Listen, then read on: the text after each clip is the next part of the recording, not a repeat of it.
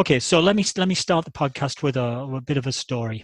In 2018, I was in Chamonix in France, and for everybody who knows, of course, that's the place where the start of the Ultra Trail de Mont Blanc, or what is known as the UTMB, begins. And I was actually there. I was running in one of the smaller races, so I'd finished my race, and I was there for the start of the 2018 UTMB. It was raining, and I got there about 4 hours before the start so that I could get right against the barrier, right in the starting chute where the UTMB starts.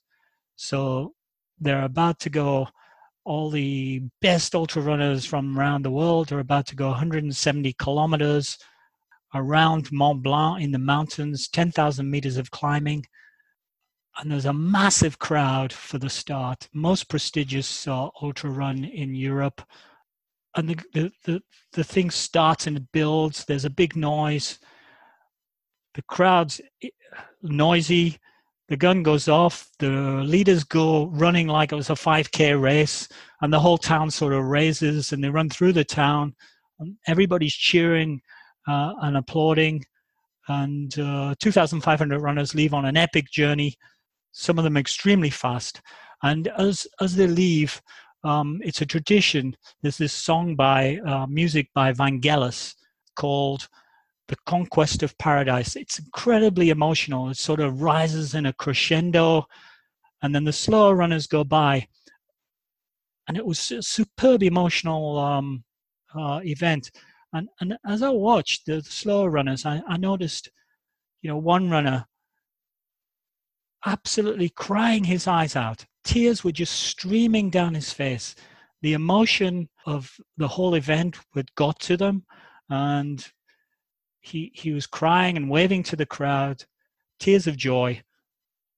And then I noticed there was another one, and they were crying too. And I thought, wow, this is not a one-off. And I was looking at, and I saw maybe, I don't know, 4 or 5 people who were overcome with emotion at the start of the race. They haven't even sort of taken 30 meters, 40 meters on their 40-hour journey.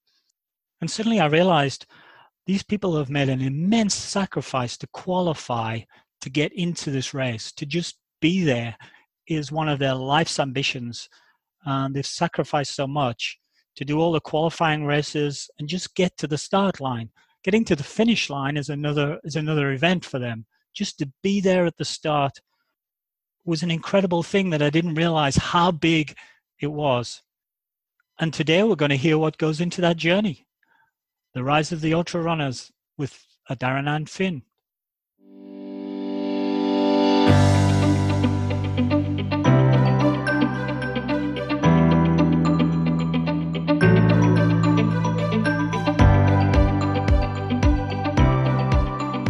Hi, and welcome to Running Book Reviews podcast, where we review the running books to help you decide whether you'd like to read the book for yourself.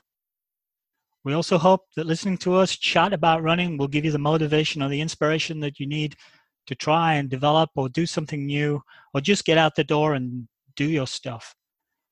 My name is Alan Miller, and with my co-host Liz McCrucer, we're going to talk with the author Adharanand Finn about his latest book, Rise of the Ultra Runners, A Journey to the Edge of Human Endurance.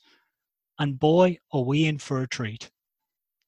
So this book is divided into 18 chapters and describes Adharanand's introduction to ultra events as a journalist who also happens to be a keen runner.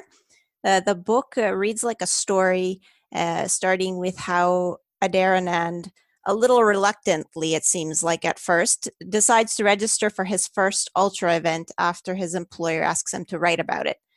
The book goes on to chart Adharanand's growing interest in ultra running and his ambition to qualify for the UTMB and also run it in 2018. For those who are unfamiliar with the UTMB, as I was maybe a few years ago, it's a little like the Boston Marathon of ultra trail running. So you need to qualify, and qualifying doesn't guarantee you entry. So Adharanand qualifies by running various ultra runs in Europe and the US to have the required qualifying points. And throughout his journey, he interviews successful ultra runners to see what motivates them to keep running and training for these extreme distances. So a little bit about the authors. So Adharanand Finn is an assistant production editor for the Guardian newspaper in the UK, a freelance writer and author of 3 award-winning books. So this was the third. So his first book was Running with the Kenyans, Discovering the Secrets of the Fastest People on Earth. He also wrote The Way of the Runner, which talks about the Japanese obsessive running culture. And the book we're talking about today is his most recent release, so Rise of the Ultra Runners, A Journey to the Edge of Human Endurance. Adharanand also organizes running and writing retreats, which you can find at his website, wayoftherunner.com. He also has a podcast of the same name. Adharanand is an accomplished runner and writes from a runner's perspective. The latest book, Rise of the Ultra Runners, also documents his own rise as an ultra runner in 2018. So I would like to welcome Adharanand, and thanks for joining us, because right now in the UK, it is It's past your 5:30. bedtime. So it's past my bedtime, which is normally like 8:30. So welcome, Adharanand, and thank you very much for joining us. Oh, it's nice to be here. Thank you. Yeah, it's 1 minute to 10 precisely. Oh my goodness. Okay, yes, I would have been in probably in a deep phase of my sleep right now. So the logical first thing to ask you is, given that you decided to try for the Ultra Trail de Mont Blanc, it's probably logical for you to write a book about this. But how did it all come about? I know you're a journalist and you're also a runner, but you weren't an ultra runner at the time. No. So it was kind of a few strands coming together. So I always thought of ultra running. I mean, initially I didn't know anything about ultra running. I'd heard vague mentions of people running around tracks for 24 hours, and I had strange images in my head about that. But I didn't know that much about it. But then over the years, it's been a growing sport recently, as most people will know. Most people probably in the same way as I was gradually became aware of it, and now it seems to be everywhere. Now it's almost talked about as much as any other element of running. So it was something that was growing in my awareness. And then at one point, you're right, you mentioned it. It was the Financial Times newspaper in the UK offered me. They said they'd been given my name when I do a travel piece on the Amman Desert Marathon, which is a 100-mile race across the desert. And I got this email, and I without any hesitation, in about 2 seconds, I emailed him back. I said, no, sorry, that's not the kind of thing I do. I didn't worry about it, and I didn't think any more about it. And then I spoke to my wife that night, and I said, yeah, the FT asked me to go and run the Amman Desert Marathon, but of course I said no. And she obviously, she's not a runner, so she probably didn't get this perspective that I was taking it from. And she just said, well, I thought you liked running. You're being asked to go as a job to go and run. Don't people spend a lot of money doing this? And I started thinking about it, and I thought, yeah, why do people do spend a lot of money on these races? And I've been given this opportunity. Maybe I should try it out. And also then I started thinking of it differently. When I started thinking that people like are aspiring to do this and why are they aspiring to do it, I realized while maybe it wasn't from my runner perspective what I wanted to do, from a life experience perspective and from an adventure perspective, it was quite an exciting proposition when I thought about it. So I got back to the FT, and then he actually said, oh, you don't need to do it all, just do a couple of days and then that'll do. But I was like, no. Then I'd got this idea of crossing the desert. The adventure was really what was grabbing me. And so I did it, and the book begins with the Amman Desert Marathon. I didn't do very well. I struggled. I hadn't done any practicing running on sand. The sand was very soft, as sand generally is, although I'd been told it wasn't all soft sand, but it was. And so I kind of hated it. But after I'd finished, and I did that thing that a lot of people will probably do at the end of their first ultramarathon. You say, never again, never, ever am I doing anything like that again.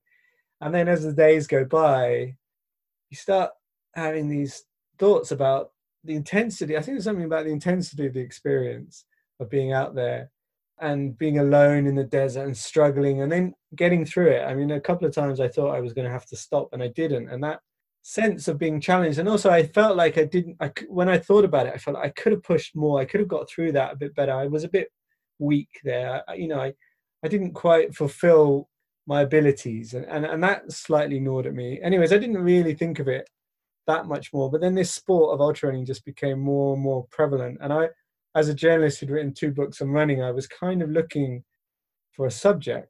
And I just actually, this line, "The Rise of the Ultra Runners," which became the title, just popped into my head one night. And I just suddenly got this vision of a journalistic journey into this world. I'd been to Kenya, I'd been to Japan, but here was a subculture of running that I knew nothing about. And yet I was quite fascinated by suddenly. I tasted it, but I hadn't quite fully understood it, but I knew there was something there. And I just got this vision of, trying to work out why. So each book had a different kind of quest in a way. The first book with the Kenyans was, why are they so fast? The second book in Japan is just what's going on in Japan. Most people don't know that there's a running scene in Japan. And so with the ultra runners, why are people doing this? What is the appeal of it? Because to me, and to a lot of people who don't do it, it seems mad. It seems, why would you do that to yourself? Why would you run, hundreds of miles through the night, or just around a running track, or across the desert?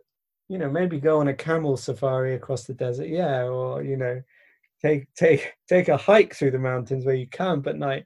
But to run through it, that didn't appeal to me in a weird way at all. But I was fascinated by it.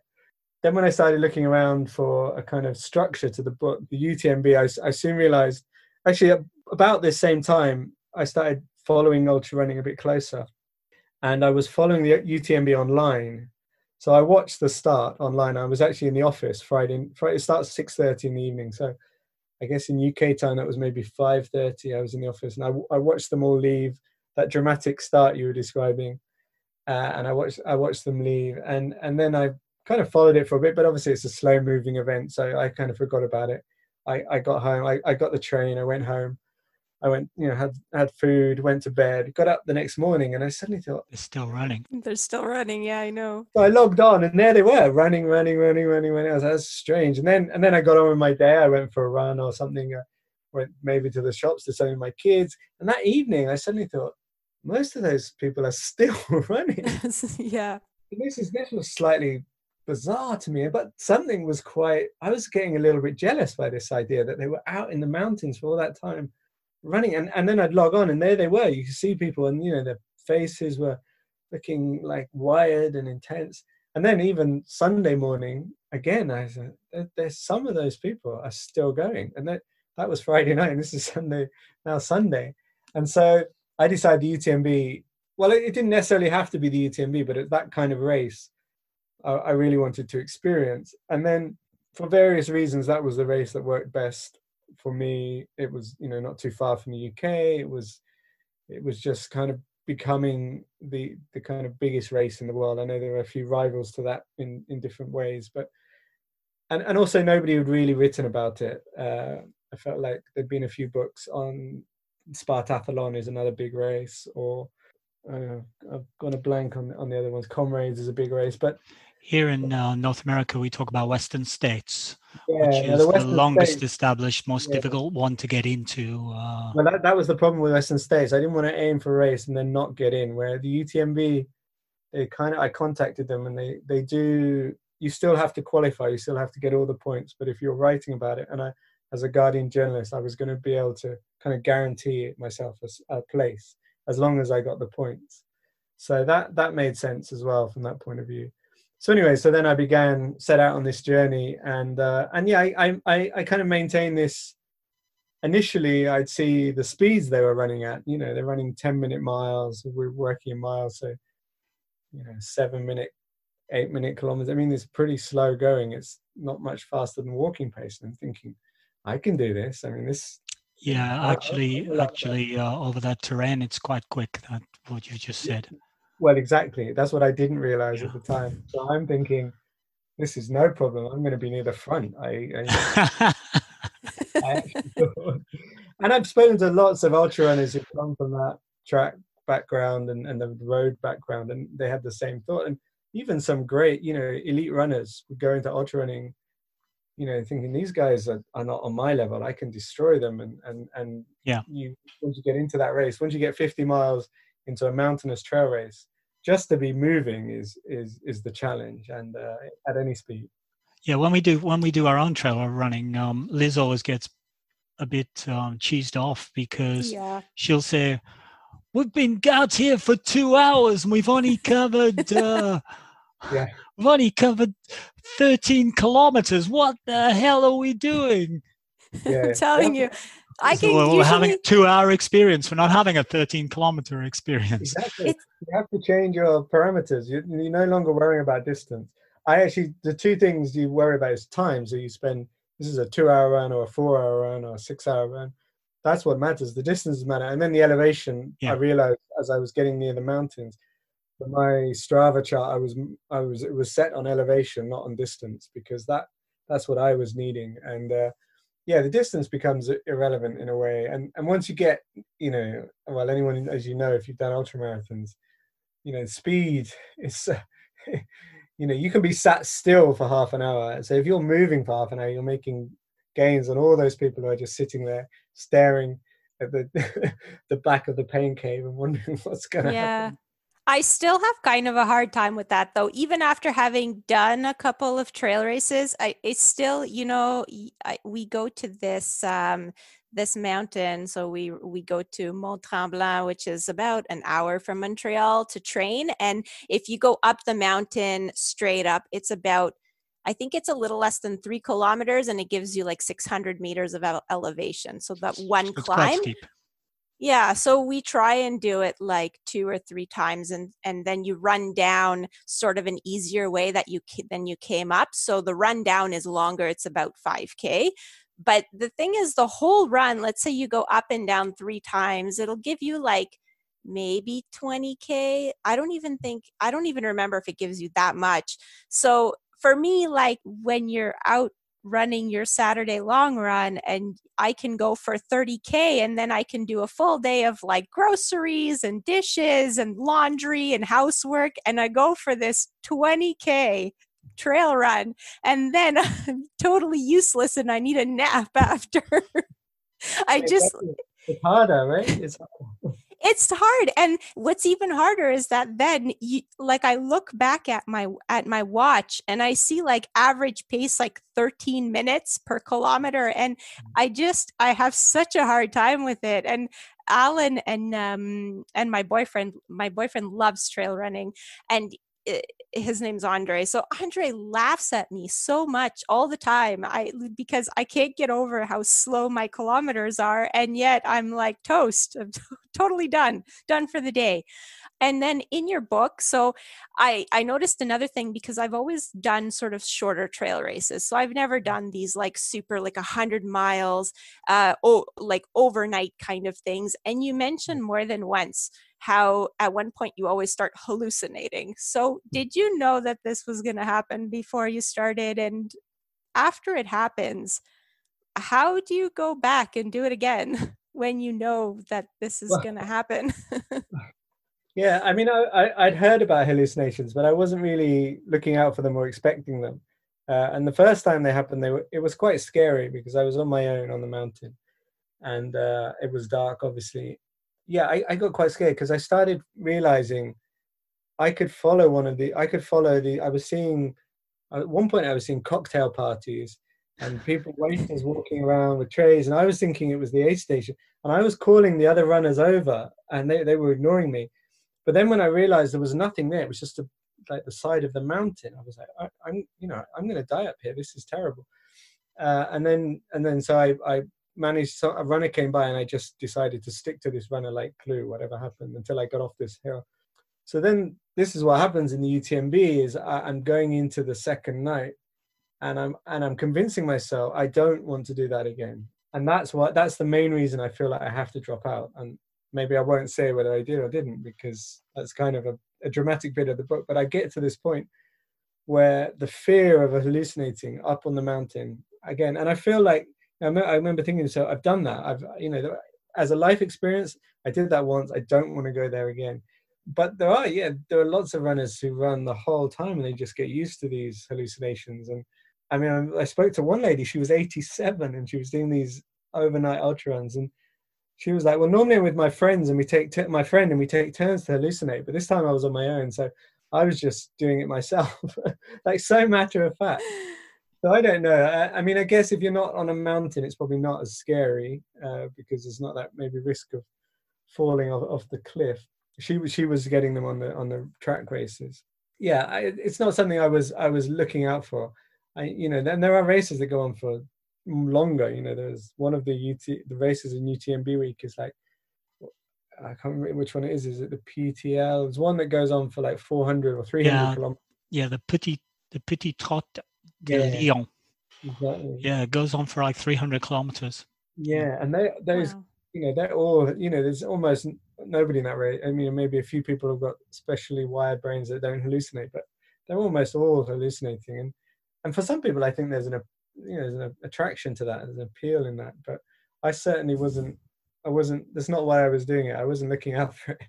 It was more of a byproduct. It was quite entertaining to write about afterwards, of course, which was fine. But yeah, I feel like I survived my hallucinations rather than went looking for them.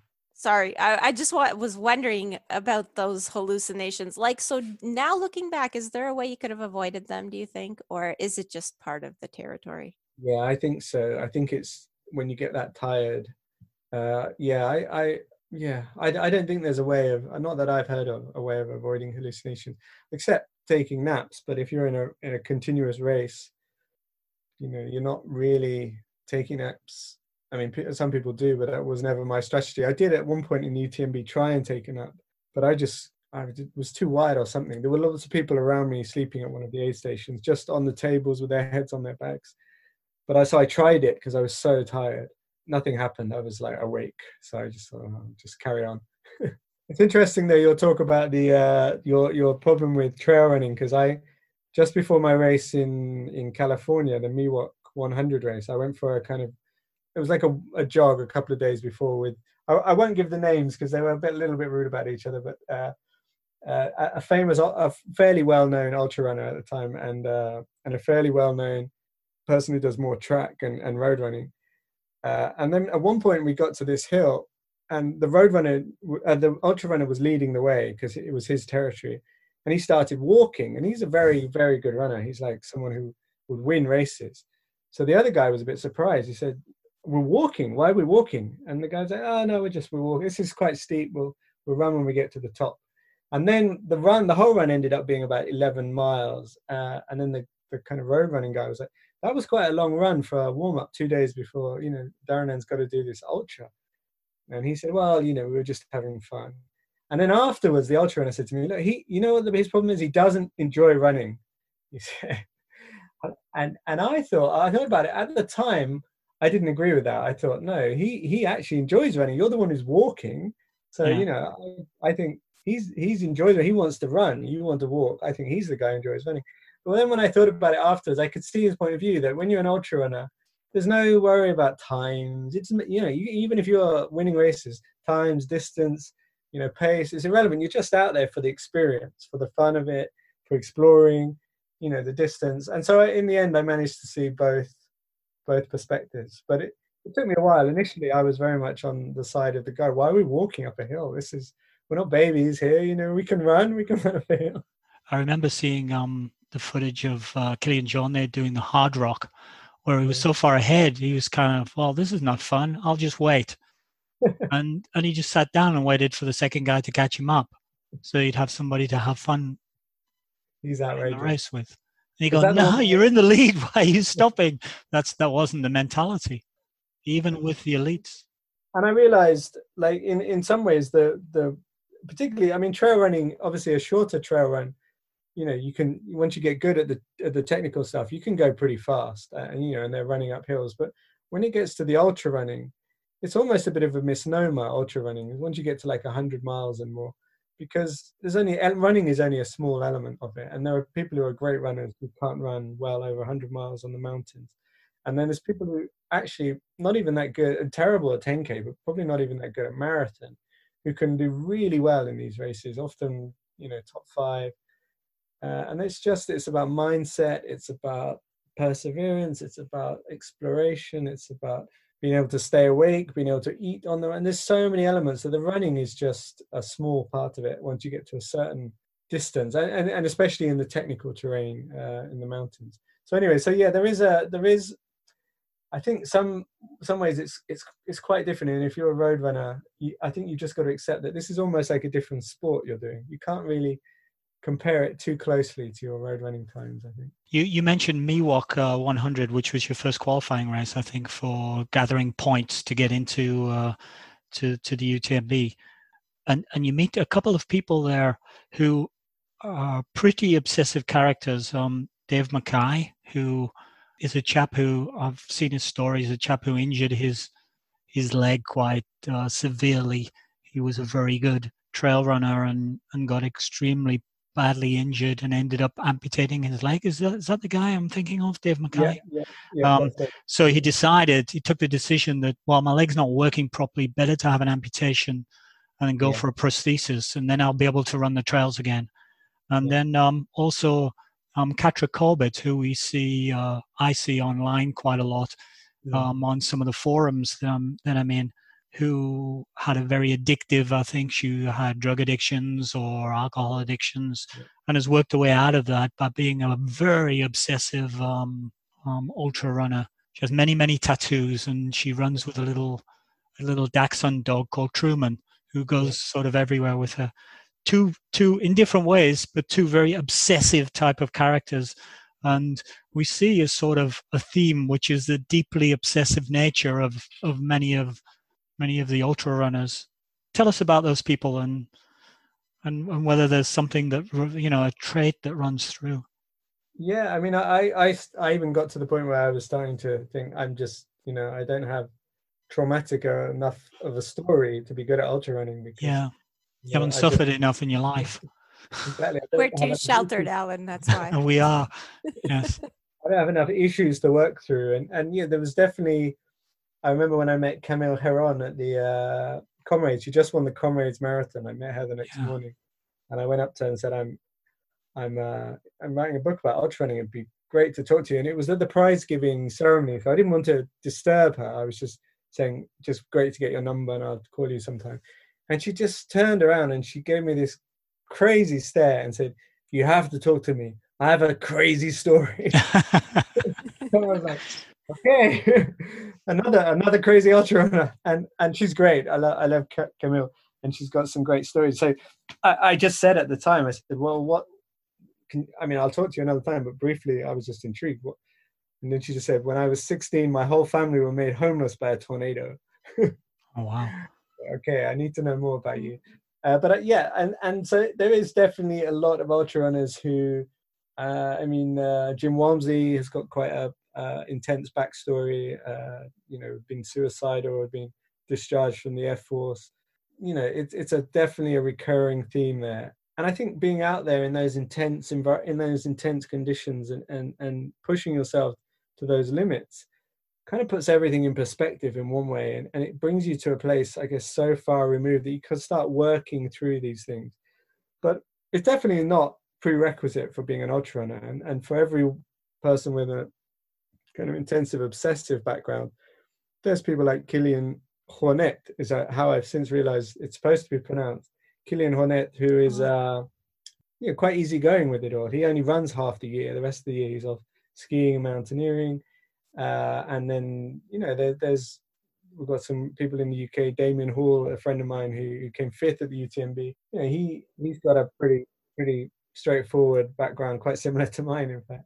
So there's I think it definitely attracts people with an obsessive mindset, and maybe there are people who've because of that obsessive mindset, have had issues in their past. Yeah, and I think that there is something intense about the experience of ultra running, which I think is definitely going to attract someone who's after an intense experience. It's like I remember I used to run 10Ks and half marathons, and then I ran a marathon, and that just felt so much more epic. It was like that feeling. I remember I cried after, for no reason. I wasn't sad or happy. Mm-hmm. I just started crying at the end. I was like, whoa, what's going on? I'm so emotional. But then in ultra running, that is multiplied, and you were describing people crying even at the start of the race. And when I finished the Comrades Marathon, they actually have people on the line to give you a hug. That's their job, because they just know everyone's going to come in, these broken spirits, and so that's kind of tied in, I think. And it's quite a complicated, everyone's got their personal reasons and their personal way in which they work through issues in their lives and in their past. But I think a lot of people find solace, find a kind of moment of peace out on the trail, which they just can't find anywhere else. And so so it's different for every person, and it's wrapped up in a lot of things. And lots of people come to ultra running from different places, but there's definitely probably more obsessive people with crazy backstories in ultra running than in most sports, I'd say. Maybe sky jumping or something has a similar story. Yeah, I don't know why you'd want to do that, but do you find that, like, since you've had this experience, that you've sort of changed? Because I know that you kind of described before the Oman Desert Marathon, you were at the airport and there was like an 8-hour wait time, and these other ultra runners that were also waiting for 8 hours because they were in the same flight, and they sort of had this reaction that was completely different from yours. They were just dealing with it. They just accepted it. They were like, okay, so I'm going to take a nap right here in the airport. And like, your reaction was a little different. And now, because that was your very first experience, like now, let's say you had to go back to that same scenario. Do you feel like ultra running has sort of somehow changed things for you? Yeah, if I'm totally honest, I feel like perhaps, I mean, just thinking about it, it feels like it's probably wearing off a little bit. But I definitely, when I was in the midst of that ultra running and for a while afterwards, I definitely had that sense. I quite often take journey. I work quite far away from where I live, and the trains can be snarled up, and you can end up getting home very late, and it can always be a big hassle. And I remember after those ultra runs, it felt like nothing. It felt like nothing could touch me. I mean, this was not. And one day it was, which is quite rare here. The snow was so thick that there were no taxis, there were no buses, and it was about a 3-mile walk home, but in thick snow, and everyone who was getting off the train was in total panic. No one was being able to come and collect people, and I don't know what people did, and there were cars being abandoned on the side of the road. But I just put my bag on my back, set off. It was like midnight. I was like, this is, it's a 3-mile walk. I mean, what's the problem here? And so I do think, and even without specific examples, I think just things like, maybe having a bad night's sleep the next day, in normal life, I remember that could stress you out a bit. You think, oh God, no, I haven't slept well. Now I've got to deal with that. I have some extra coffee. Well, it just feels like nothing. It's not a problem. So it's not like I'm suddenly, Indiana Jones or something. It just puts everything else into a different perspective. I think so, yeah. And you just feel this kind of inner strength a little bit. But I wonder if it's wearing off. I haven't been tested for quite a while. We've had a very nice summer here, and we've been in lockdown. Of course, that's been testing in a way, but I'm very lucky that I live in a nice part of the country. We live near the countryside, so I'm able to get out and about. And yeah, can't recall the last time I've had to kind of call on that kind of steeliness, which I feel I developed through the ultra running. But I definitely had experiences after it and during it where I thought, hey, this is not a problem for me. Where before, I know, even if I wouldn't necessarily have expressed it in like I did in Oman, I think just mentally I'd have been a little bit like flustered by a situation where I just wasn't. So I think you carry it with you, and I think that's a nice thing. And I've heard other ultra runners tell the same kind of stories. And in some ways, maybe that's the appeal. It toughens you up. We live in a very pampered world, particularly in the West, and maybe it just feels like it toughens you up a bit. You feel a bit, I don't know, a bit steelier, a bit more kind of hardened, which is maybe attractive to some people. I mean, it's quite interesting that although women do very well in the ultra running and often beat the men, there's not as many women running it as there are men. The entrance rates are much higher for men. And I wonder if I don't know. I'm just thinking this now, so this might be a terrible thing to say, but I wonder if there's more of an attraction to that kind of toughen themselves up for men. I don't know. A thought popped into my head. We're just mentally insecure. We feel we have to go out and try and prove ourselves. Yeah, well, there may be. I was suddenly thinking there's a lot of other reasons why that could be the case. Exactly. Around about chapters, I think it's chapter 9, 10 in the book, You're into your second qualifying race around Anglesey, which sounded like a pretty tough race. And then you've got like only a 5-week break, which is not much for a recovery. I would want more than that for a marathon recovery. And then you need to go to the Pyrenees and do a 100-mile run. And then another tough race. But then you decide that you're going to do the 24-hour track race in between those two races. So we're talking about you're not really an obsessive character, and you're not really mentally tough enough. So what on earth possessed you to do that? I was reading the book saying, why is he doing that? He's setting himself up for problems. What happens is the numbers become so ridiculously big that they stop having any meaning. So they don't impact you. No, 100 kilometers. Okay, well, done 100 kilometers, so 100 miles.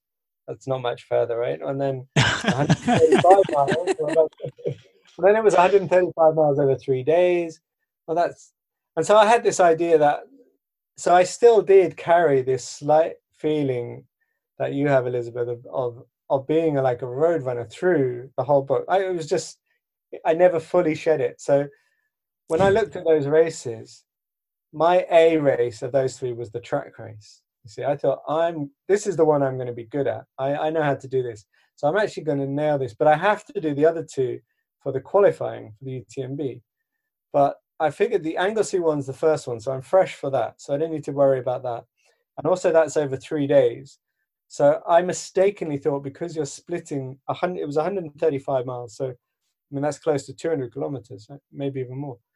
He's splitting that over 3 days. I naively thought that would make it easier, but actually it made it harder. Well, not necessarily harder, but so we ran 40 miles the first day, which is a good run over hilly terrain.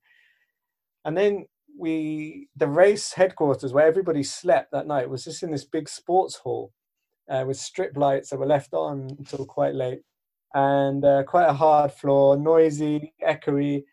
And I didn't sleep a wink. And I got up. I remember I got up that morning. I woke up before I didn't even wake up. I got up before my alarm because I hadn't slept. And I could barely walk across the hall to the bathrooms. I was as stiff as anything. And then I had to run 65 miles that day. And that was probably my lowest point. The end of that run where I got lost. I took a wrong turn. It was probably my lowest point in the whole book, I think. I was completely broken. I mean, and I crawled under these tables in this community centre in this village in outer North Wales, and I crawled under this table and just shivered there the whole night. I was too achy to sleep, and I got up barely able to pull myself up from the table, and I had to go and run another 45 miles. And by this time it was driving rain, like horizontal rain, and I just could not believe what was going on. So that hadn't panned out quite as I'd planned. But then I still had this thought that the track race, I was going to nail that. And then I thought the 100 miles in the Pyrenees, well, I can go as slowly as I like, but the fact that I need that for the UTMB is going to get me through it. And I didn't, like, by that point, the numbers had, like I said, become meaningless. So it was just 100 miles. You know, I'd done 100K, I'd done 135 miles. I'll just keep going for 100 miles and I'll get there and I'll get my points. And the fact that I need to, otherwise this whole book, this whole project, this whole UTMB thing is disaster. So I know I've got to do it. But of course, in the end, every ultra run in the end became such a kind of labyrinth of emotions and experiences. I mean, that book, I could have written the whole book on that Pyrenees race alone. And so I basically was very naive, and I didn't realize the scale of the task that I was undertaking. And people had told me, I'd actually posted my schedule online on Twitter and Facebook, and experienced ultra runners were telling me I was mad. But I was thinking, but I'm not going to race them like you guys race them. I'm just going to race the track race. The others will be easy. But yeah, I learned my lesson the hard way, that you don't do 3 ultra runs in 5 weeks. That's a bad idea. Okay, so if anyone's listening, it's not a recipe to follow. Mm-hmm. So don't get your race schedule from the book. It's a bad idea. I think also part of that is because, sometimes it's like the dead of winter, you've finished all your races from the year before, and you're planning out your next year's race schedule, and you just put one thing and another thing, and then you realize, oh, I really want to do this other race, but it just so happens to be a little close to this race. Oh, but I'll fit it in. And then next thing you know, it's you've got you're in the thick of your your race season, and you're almost like annoyed because you have to go to this other race that you thought it was going to be such a great idea way back when you planned it. I think I made a mistake early on as well. I think I did a race which I thought, because the point system for UTMB is quite complicated, and so I thought I was only going to have to run one more race, and then I realized I didn't. I was going to be 1 point short. So then I realized I had to run these 2 races. But then I really felt like this 24-hour track race fascinated me so much. I felt like I had to do that. It was a wonderful piece of reading for me to read the story of you on the track race that you probably shouldn't have been doing in between your 2 qualifying races, and watching you gradually deconstruct yourself as the monotony of the grind on the 24-hour race just ground you down to nothing, basically. Yeah.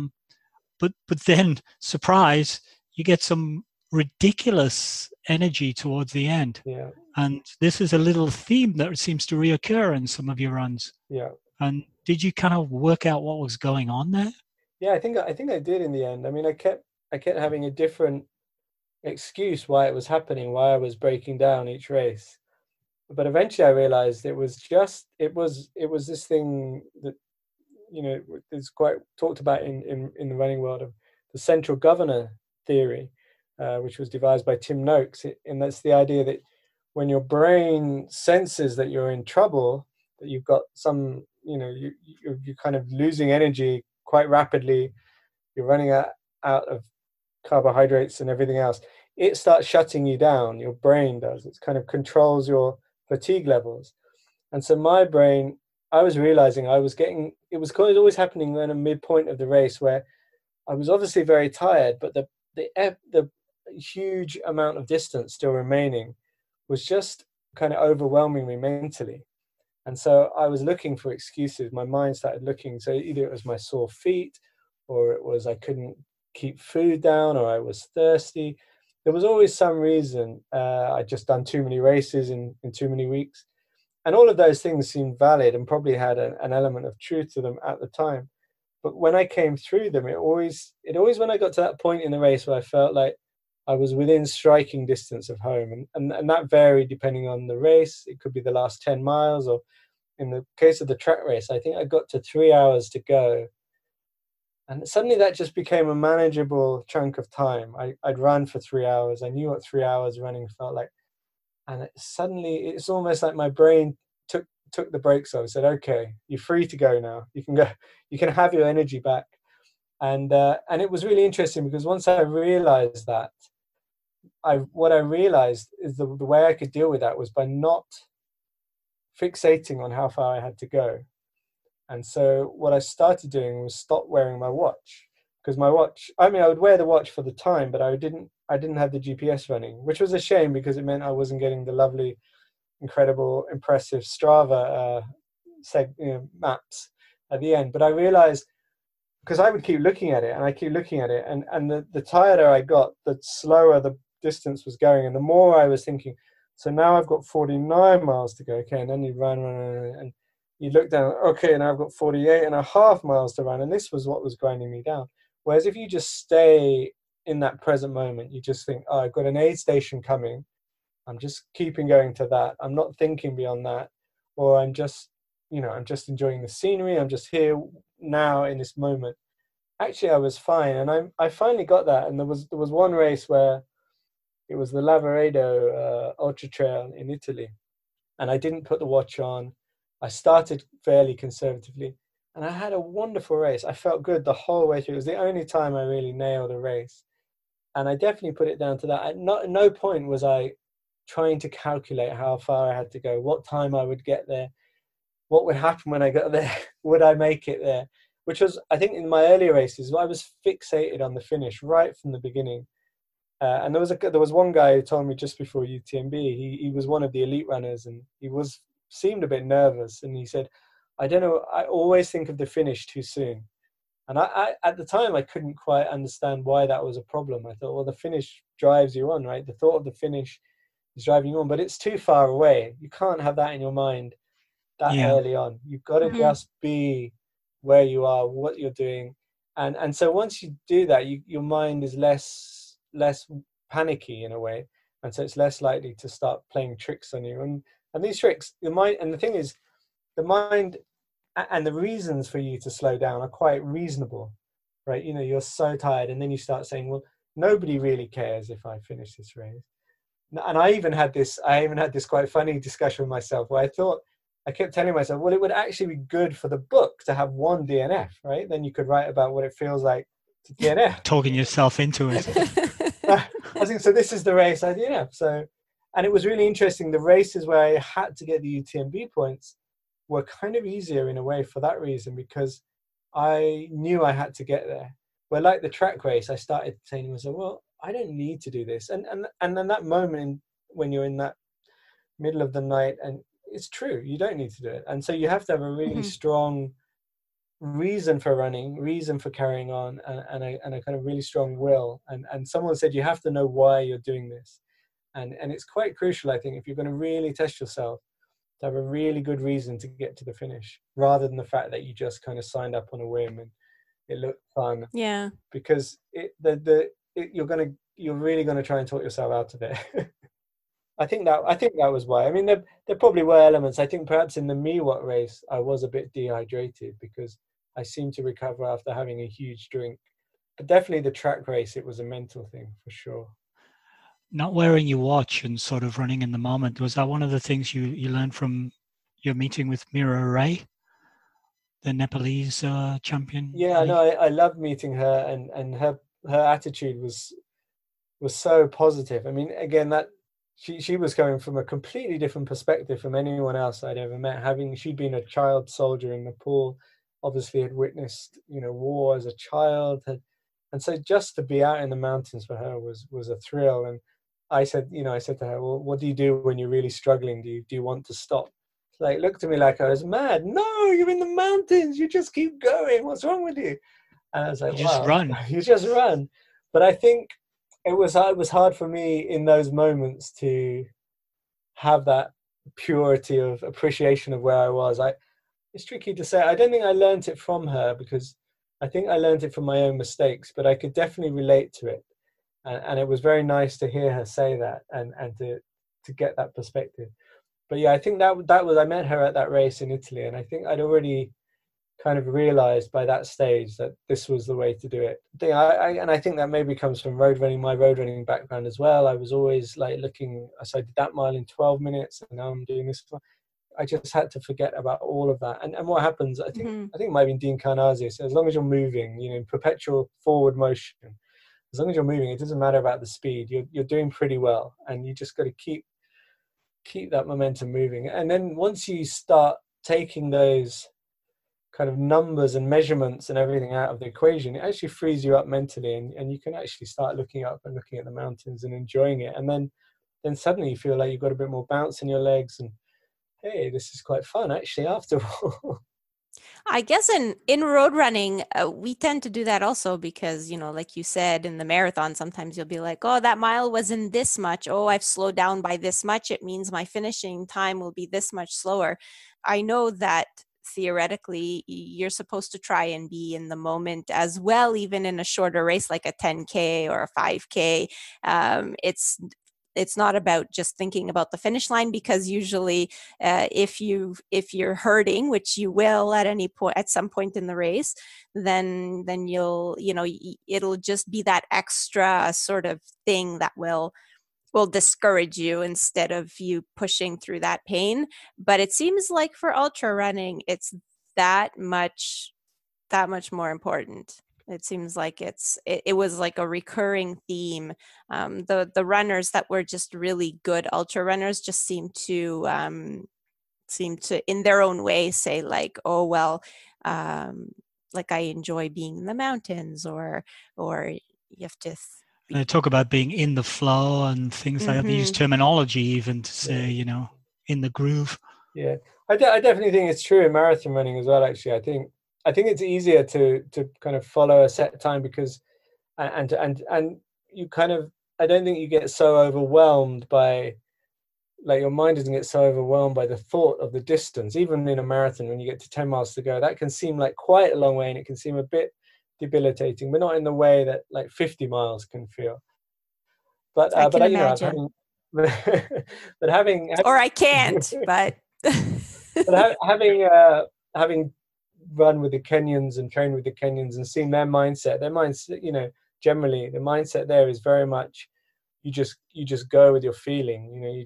You train with your feeling, and you race with your feeling. And that's why they'll sometimes go through halfway or the first 5K or 10K of a marathon at a crazy pace, and like no one in their right mind, and all the Europeans and the Americans are way back, and a lot of these Kenyans will drop out, but one of them will carry on and win, and they just go with the feeling. And I think it's a big advantage that they have, and so it is applicable to road racing. But I think in the ultra running, it can kill you. That's what it can do. In the marathon, it can slow you down. It can make you feel worse. It can confuse you. But in ultra running, it can make you just make you stop. You just go, I can't do this, and you just give up. And that's why the dropout rates of ultra running, most races have, well, depending on the race, but often up to 40-50% of the starters drop out. Even these are experienced. The UTMB, like you say, you have to qualify for that. So everybody has run a whole series of very, very tough ultra marathons, and yet still the dropout rate is over 40% every year.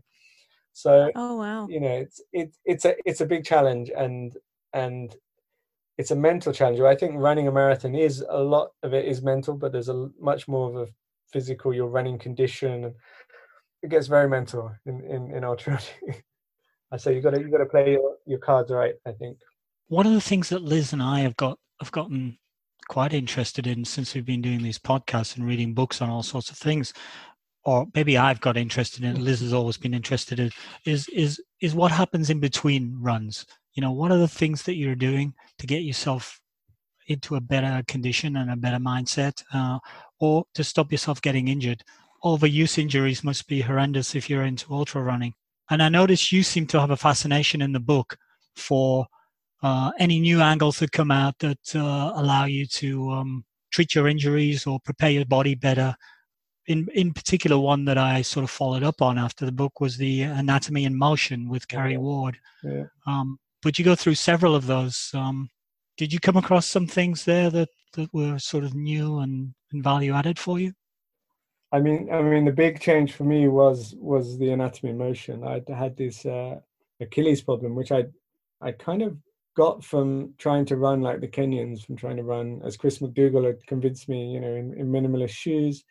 And I was convinced that it was helping my running. I was running quicker. I felt good, but I was getting these Achilles problems. And I just ran through them for about 5 years. And then I got a heel spur. And I was just thinking, it was right at the beginning of the ultra. I decided to do the UTMB. I was starting to look at my first ultra run. I thought, I was getting up every morning with that really sore twinge in my Achilles. A lot of people will know. You're nodding. And then every run, it would warm up, but the first mile of every run was quite torturous. And I'd stop after half a mile, do a bit of stretching, then I kind of hobble through the first mile or so, knowing that eventually it would warm up and I'd get through it. And then I went to see this guy, Gary Ward, and did his movements. And the whole theory of it made sense to me. It's all about relearning your natural movement patterns, which for various reasons we've kind of compromised our movement, either through lifestyle, but more often actually through a previous injury, which means you've not used something, and then you've adapted your movement, your whole body's movement pattern, to avoid using.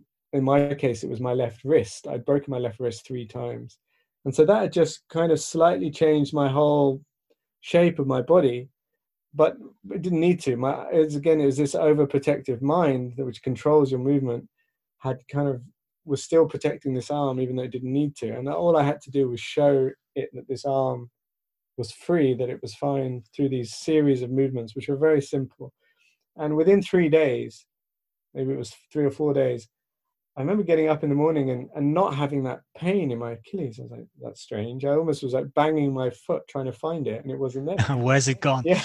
and then the first run, I was like, it's not, I couldn't believe it. And I've never had Achilles pain ever since. So it was a kind of miracle cure for me. I mean, obviously my issue was to do with the movement pattern. Someone else might have a completely different issue. It was a very fascinating thing. And I did through the 3 books, I did try various things like minimalist running. I tried a thing called muscle activation, which had some kind of effect on me, but nothing as groundbreaking. The other thing that was quite interesting was a thing called Feldenkrais, which is actually quite old. I think it was maybe devised in the 1970s and has been around and is not usually used for running injuries. It's more of people who have bad backs and that kind of stuff use it. But there's a woman called Jay Krunke. I hope I've said her name right. She's called Balanced Runner online, and she's very good. And she specializes in kind of using Feldenkrais to help people with running. And I had a session with her, and it was a similar idea. It was all this idea that your movement is controlled from your brain. And so that if you say change the running form by saying so she got me to hold my hands up. But if she said, if you tell someone, look at their running form, say, oh, their head's too far forward, hold your head up. There's a reason why your head's forward. It's because you're kind of trying to balance yourself. You're trying to compensate for something else that isn't working. So if you put your head up, it feels wrong. It feels like, and so you won't keep to it. So what they need to do is they need to repattern your thought processes, your brain's control of the body. And so with anatomy of motion, you do it through this series of gentle movements. In Feldenkrais, the practitioner themselves actually very gently move you to show your brain, basically subconsciously, that this movement is fine, that this movement won't hurt you, that it's not something you need to maintain anymore because you're through it. And so I'd already done the anatomy of motion by that point. I already cured my Achilles, so there wasn't really anything to cure, but she did change the way I held my arms. And it was very strange because it felt immediately natural. So we did the session, and then she watched me running beforehand. Then we did this, what they call a rolling session, where she very gently manipulates me. And she didn't really explain what she was doing, but then she told me to hold my arms in this different position. And it felt natural immediately. And I have to say, every run ever since, that's how I hold my arms. And since then, I've been to form coaches, and they say, yep, and you're holding your arms perfect. And they always say that. They always comment on the arm. But Jay would say, if I just told you to hold your arms without the rolling session, you would have done it for me there, and you maybe would have done it in the first 2 or 3 runs. But eventually, because your brain wasn't happy with it, because it was a change imposed on you, you would have gone back to your old way. And so she said, so you've got to kind of show your body physically. That's the basic idea behind Feldenkrais. I thought it was great, and I know people have used it for injuries, and it's really helped. But it's more for both of those things are more for fixing a movement pattern that's causing an injury, rather than, if you've got broken your toe, for example, no end of like movements is going to fix that. That has to be fixed probably just by rest, I would imagine. I don't know. I'm not an expert on that. Broken toes. But yeah, it was nice to try. I tried. Like I say, I talk about in the book. I have a guy who tries all sorts of techniques out on me. I'm like his guinea pig. But those were the ones that actually I followed up in a proper way. He was like massaging my eyes and showing me these lines on a screen, and we were trying all sorts of things. But the anatomy of motion is a powerful tool, and I've sent quite a few people. I don't know how you found it if you've been to a session, but I've had quite a lot of success not I've had success, but the people who've been on my recommendation and then have come back to me. I've had quite a lot of success with it. So I think it's a powerful thing.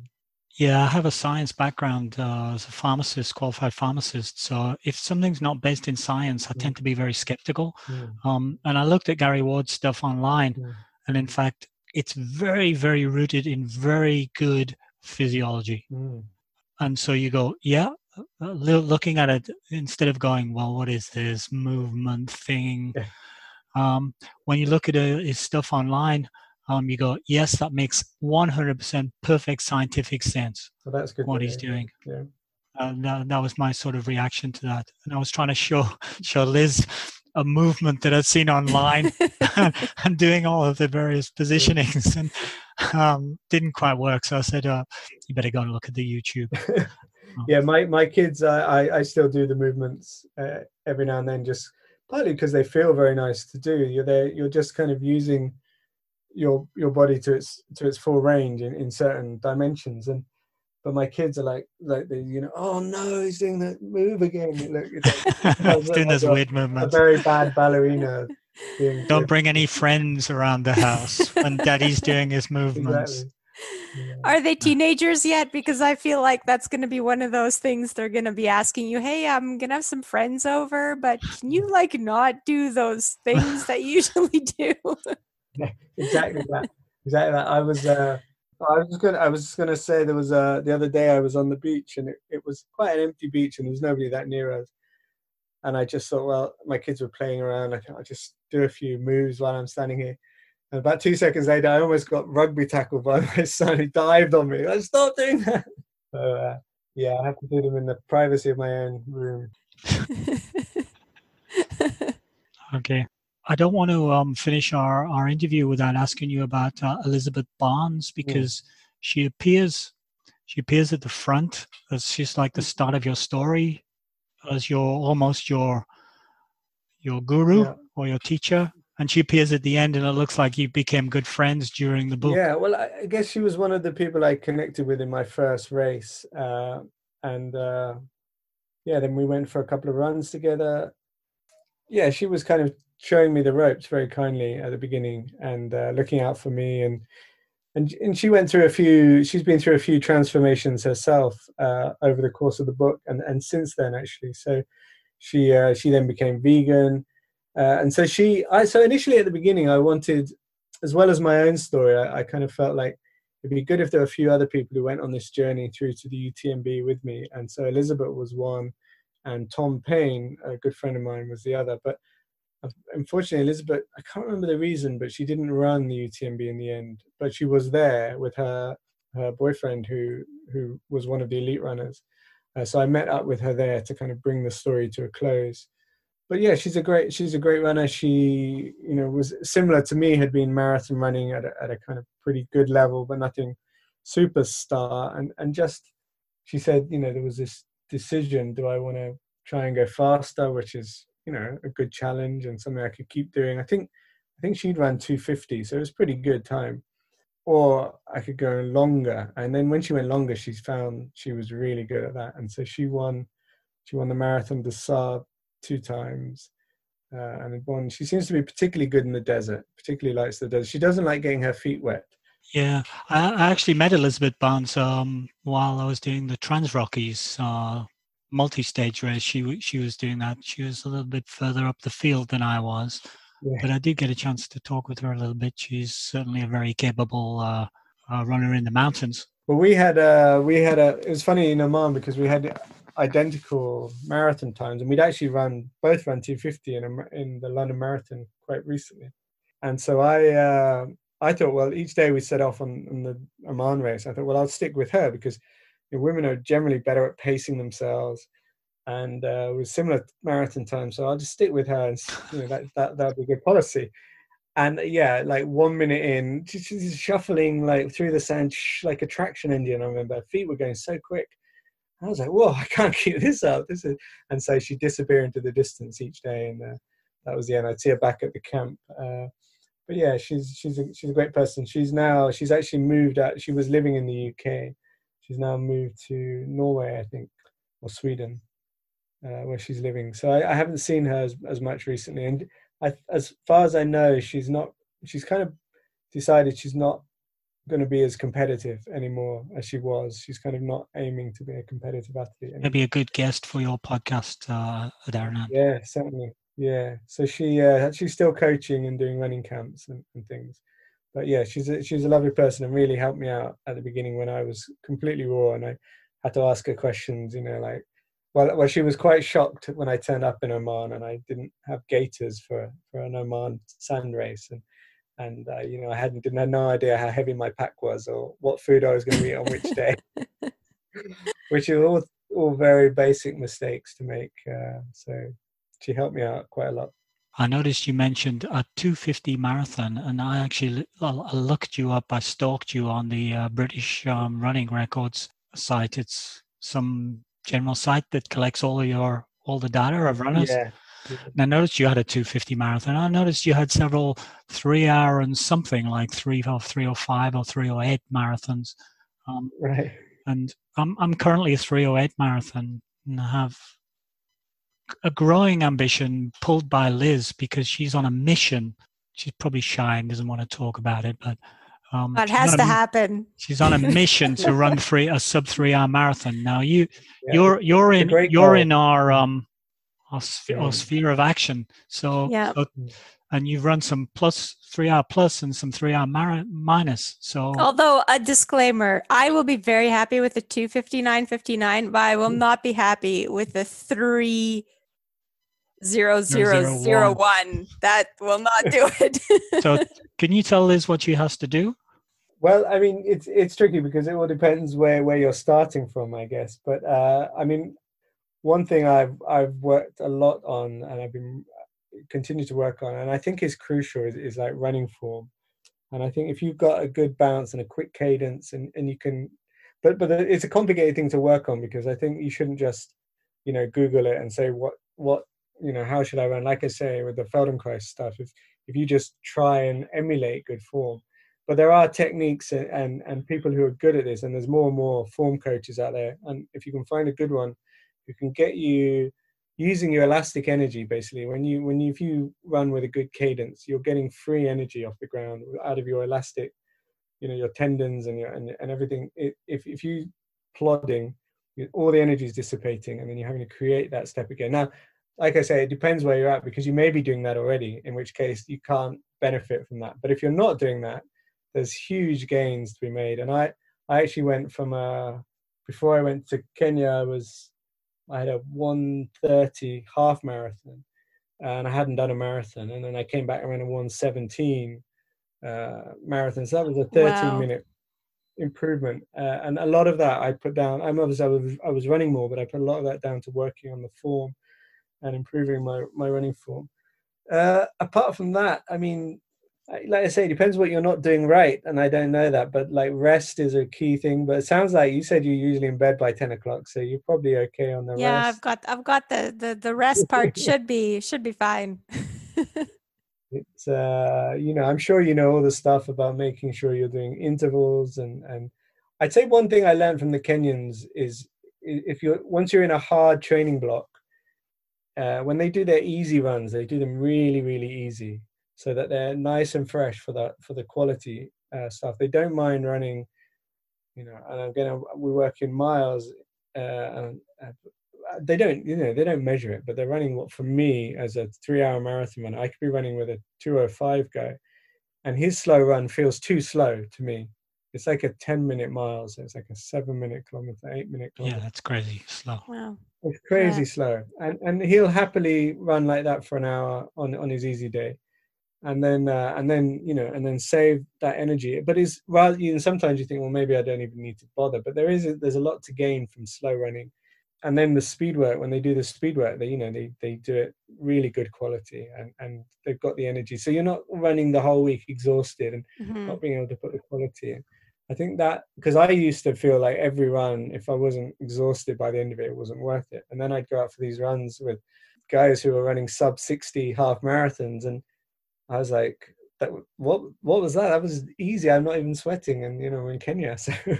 Yeah, I think I heard this from one of my previous coaches, and he said that most of the time, or maybe it was a book I read it in, but the theory is that most of the time you should feel at the end of your interval workout like you could have done one more if you had to.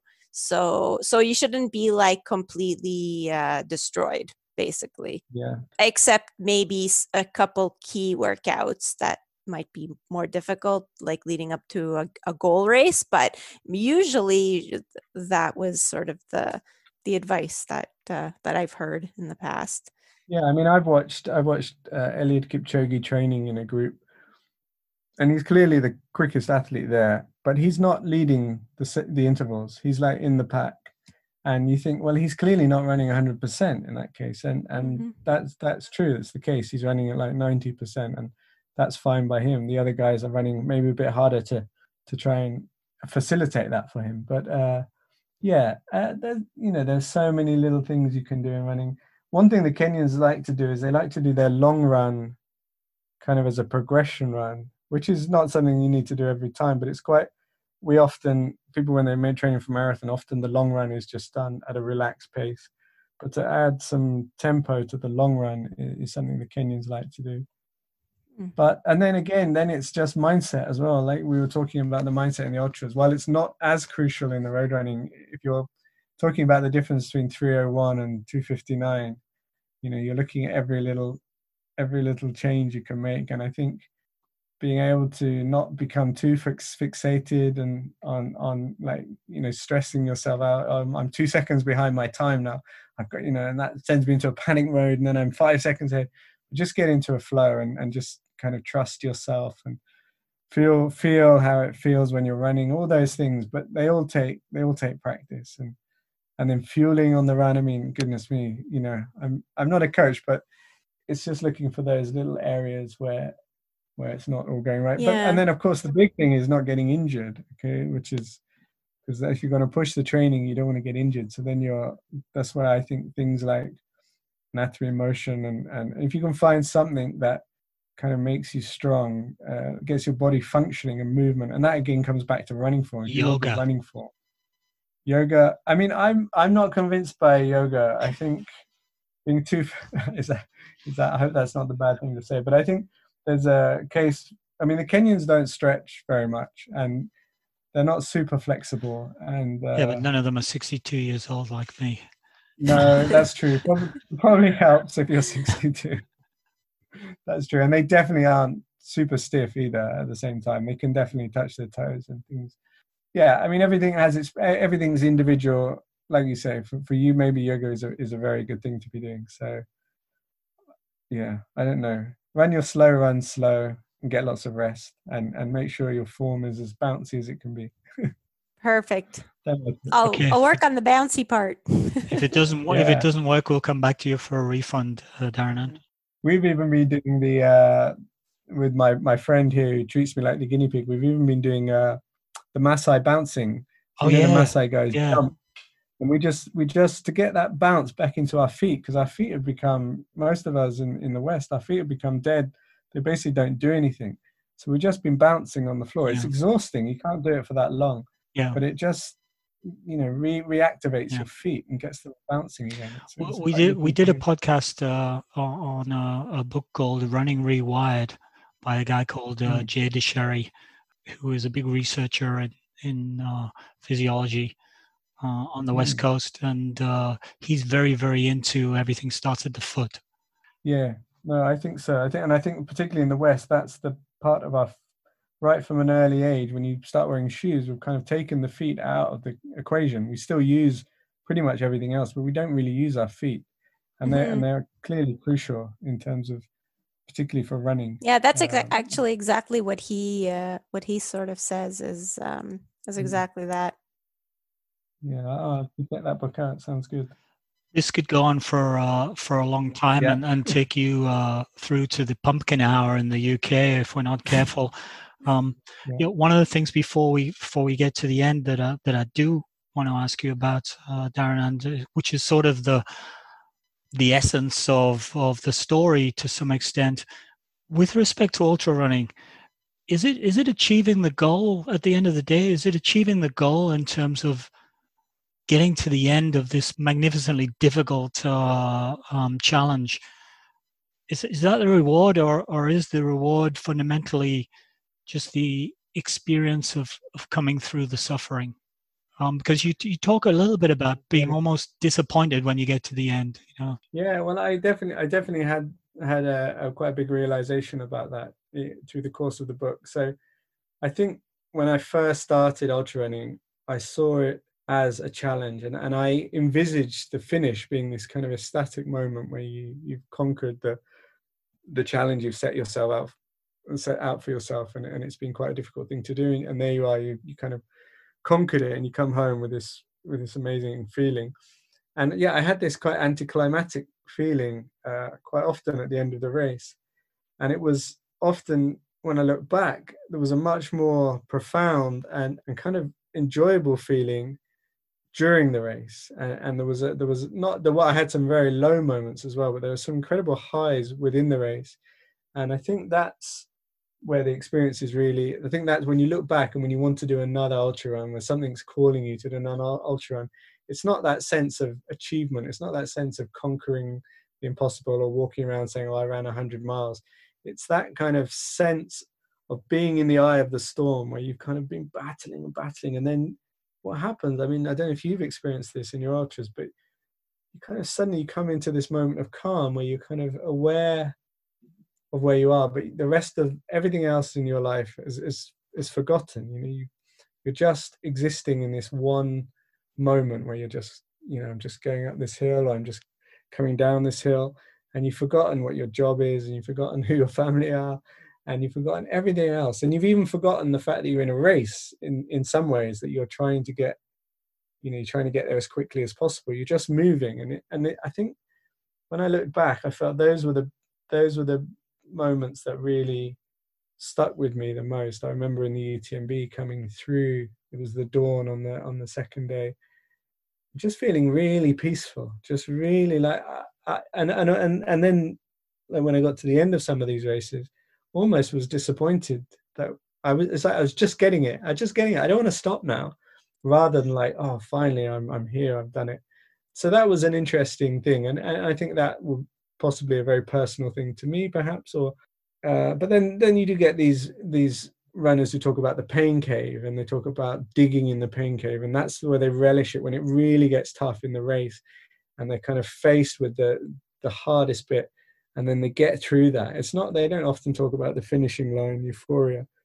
So yeah, maybe it's not a personal thing, maybe it's a universal thing, but definitely, yeah, it's because I was trying to put my finger on what is the real appeal of this, and I felt there always comes a moment in a race where you're just at one with what you're doing, with yourself, with your movement, with where you are, and everything else drops away, and it's a very peaceful feeling. And I think that when you get that, you think, oh, all right, this is what I want, more of this. I'm going to come back and do another one of these. I don't know if that answers your question. Maybe. We're just interested to hear your opinion. There's no real answer, is there? I think that the answer is personal for everyone. But it's great. Yeah. It's great to hear those sorts of things, because I think we sit on the outside and we go, why would you want to do this? I always say that I see people running these 100-mile ultras. They never look very happy. Yeah. They're not smiling. They're somewhere else. Maybe they're smiling on the inside, but they often look quite crushed.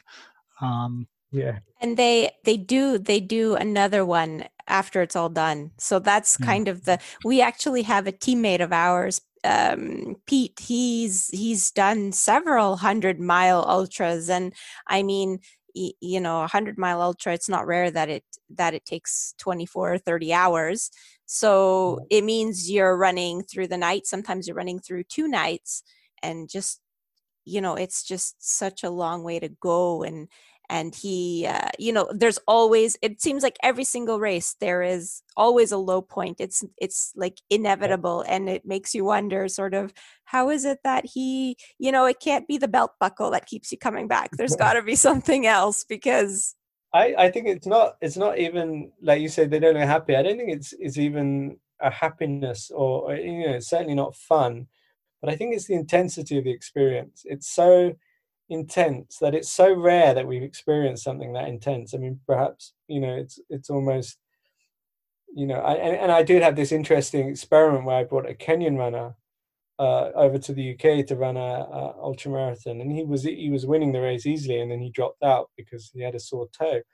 But afterwards I had this sense that perhaps he didn't need that intensity of experience, because maybe his life was a bit more intense. But I felt like for a lot of the amateur ultra runners who've probably got quite comfortable lives, it took you to a That you place never go. of yeah, that you never go, and that perhaps in a way as a human, you know, and we're all animals underneath, and we would evolve to live in the wild. Perhaps it takes you closer to that kind of, to your own sense of who you really are and who you evolved to be, to deal with these kind of intense experiences, and perhaps somehow by doing that it gives you this sense of fulfillment in some way. Okay. I'll leave it there. From a book perspective, you know, you're clearly an accomplished writer, and you're learning to be an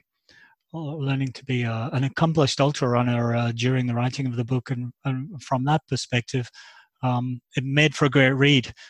I don't know how Liz thought, but it reminded me a lot of the style of the book that we reviewed a few weeks ago with Matt Fitzgerald, called Running the Dream, where he was embedded with an elite marathon running team in America, and he wrote a book about being a fake pro runner, learning the pro running, and he had a very journalistic writing style.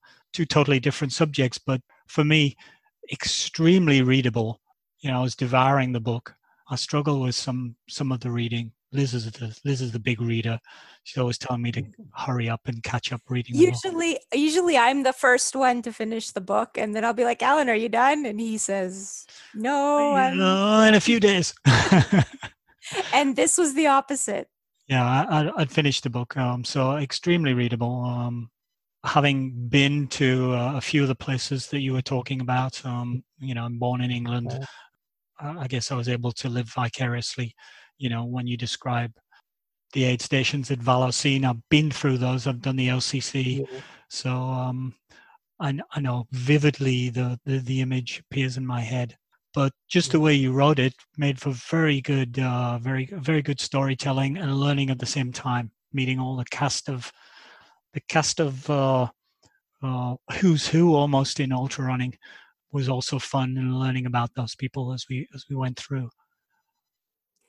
I think for me it was because I don't have the same knowledge of the ultra world and all these names. I know that Alan, you know, we would sort of be talking during the runs, and he'd be like, "Oh, he meets this person," and it was a name that, yes, I read in your book, and then I was more focused on the story, so I found like it was still very engaging, but I didn't necessarily know any of these famous ultra runners because I'm not so familiar with that. But I have to say that it was very enjoyable reading still, even though for me it was more the story, and I really related to the way that you had started out as a road runner, and you kind of had a little bit the same opinions as I had about like, why do people do this ultra running thing? So that made it very relatable to me. Was you know, you seemed to come from sort of the same place as I was coming from, related to the ultra running scene, and with the way you put the stories in of, you know, the stories that all these really great runners told you. It was it was very, very enjoyable. I was kind of wondering what's next in your list of projects. Do you have any other plans for books or anything else? Are you still gonna run ultras even though your book is written? Yeah, well, I actually had, so I haven't run an ultra since the UTMB in 2018, but I did have one planned in China in this March, but obviously that was quite bad timing. China was not the place to be going in March. And then I had a sky race, which I'd never done. So sky running is not necessarily ultra distance, but it's a lot of them are ultra races, but they're trail races in the mountains above a certain height. So they're quite tough races. So yeah, it was funny because I kind of, after the UTMB, I thought maybe a couple of my friends are ultra runners. They said, so what's next? And I actually wanted to go and run a road marathon. And a lot of the ultra runners were very disappointed in me in that they thought, once you go to ultras and trail running, you never go back. but I wanted to kind of capitalize on all this fitness, and I still think I could run under 250. I mean, my half marathon time in 117, I think it's totally feasible, especially after all these ultra runs. But then nothing quite worked out. I had a race that was cancelled, or for various reasons it didn't work out, and then this whole lockdown has happened. So I kind of haven't done the ultra or the trail run, but I think I still want to do both. Basically, I want to go back, but I don't necessarily want to run 100 miles again. I think I like the shorter ultras. I think there's still a long way. You still get that intensity of experience, I think, for running 50 miles or 100K, but it doesn't take you to a place where you're completely destroyed, which I felt like my 100-mile races were a little bit like that feeling I had when I've done this now. I do not need to do this again. Mm-hmm. So you don't miss hallucinating, basically. Doesn't sound like it. What about books? Do you have another book in mind, or you got something that you're starting to think about now? Yeah, I actually have a couple of thoughts in my head, but I'm not sure I should say them because there's quite a high chance nothing will happen with either of them. But Fair enough. But they're just ideas at the moment. But they involve running. They're running ideas. I did kind of think maybe I don't need to write about running next time. I could write about something else. But my leading ideas are running based books. So we'll see what happens on that. Okay, well, we're going to look forward to seeing that coming out. And in the meantime, we'll satisfy ourselves by reading your back catalogue. Mm-hmm. So maybe we should wind it up. Thanks for joining us, Adharanand. We know it's late. No, it's been great to chat. It's been fun. So thank you for listening to another episode of Running Book Reviews. Shout out to the publisher Pegasus Books for providing an advanced review copy and also putting us in touch with the author. If you would like to leave us feedback about how we can improve the podcast or want to suggest a book that you'd like us to review in future episodes, you can leave us a comment on social media. So we're on Facebook, Instagram, and Twitter. On Facebook and Instagram, you can find us as Running Book Reviews. And Twitter, we are reviews_running.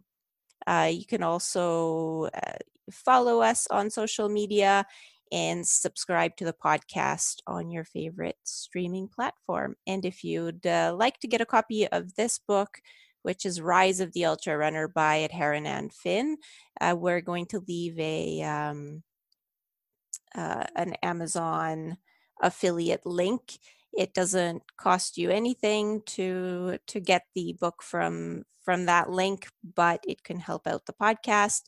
But seeing as how we're trying to support local businesses these days, if you do have a bookstore and you're able to get your books from there and they have this book, then prioritize that. Thank you. Thanks, Liz. That's basically the end of our podcast.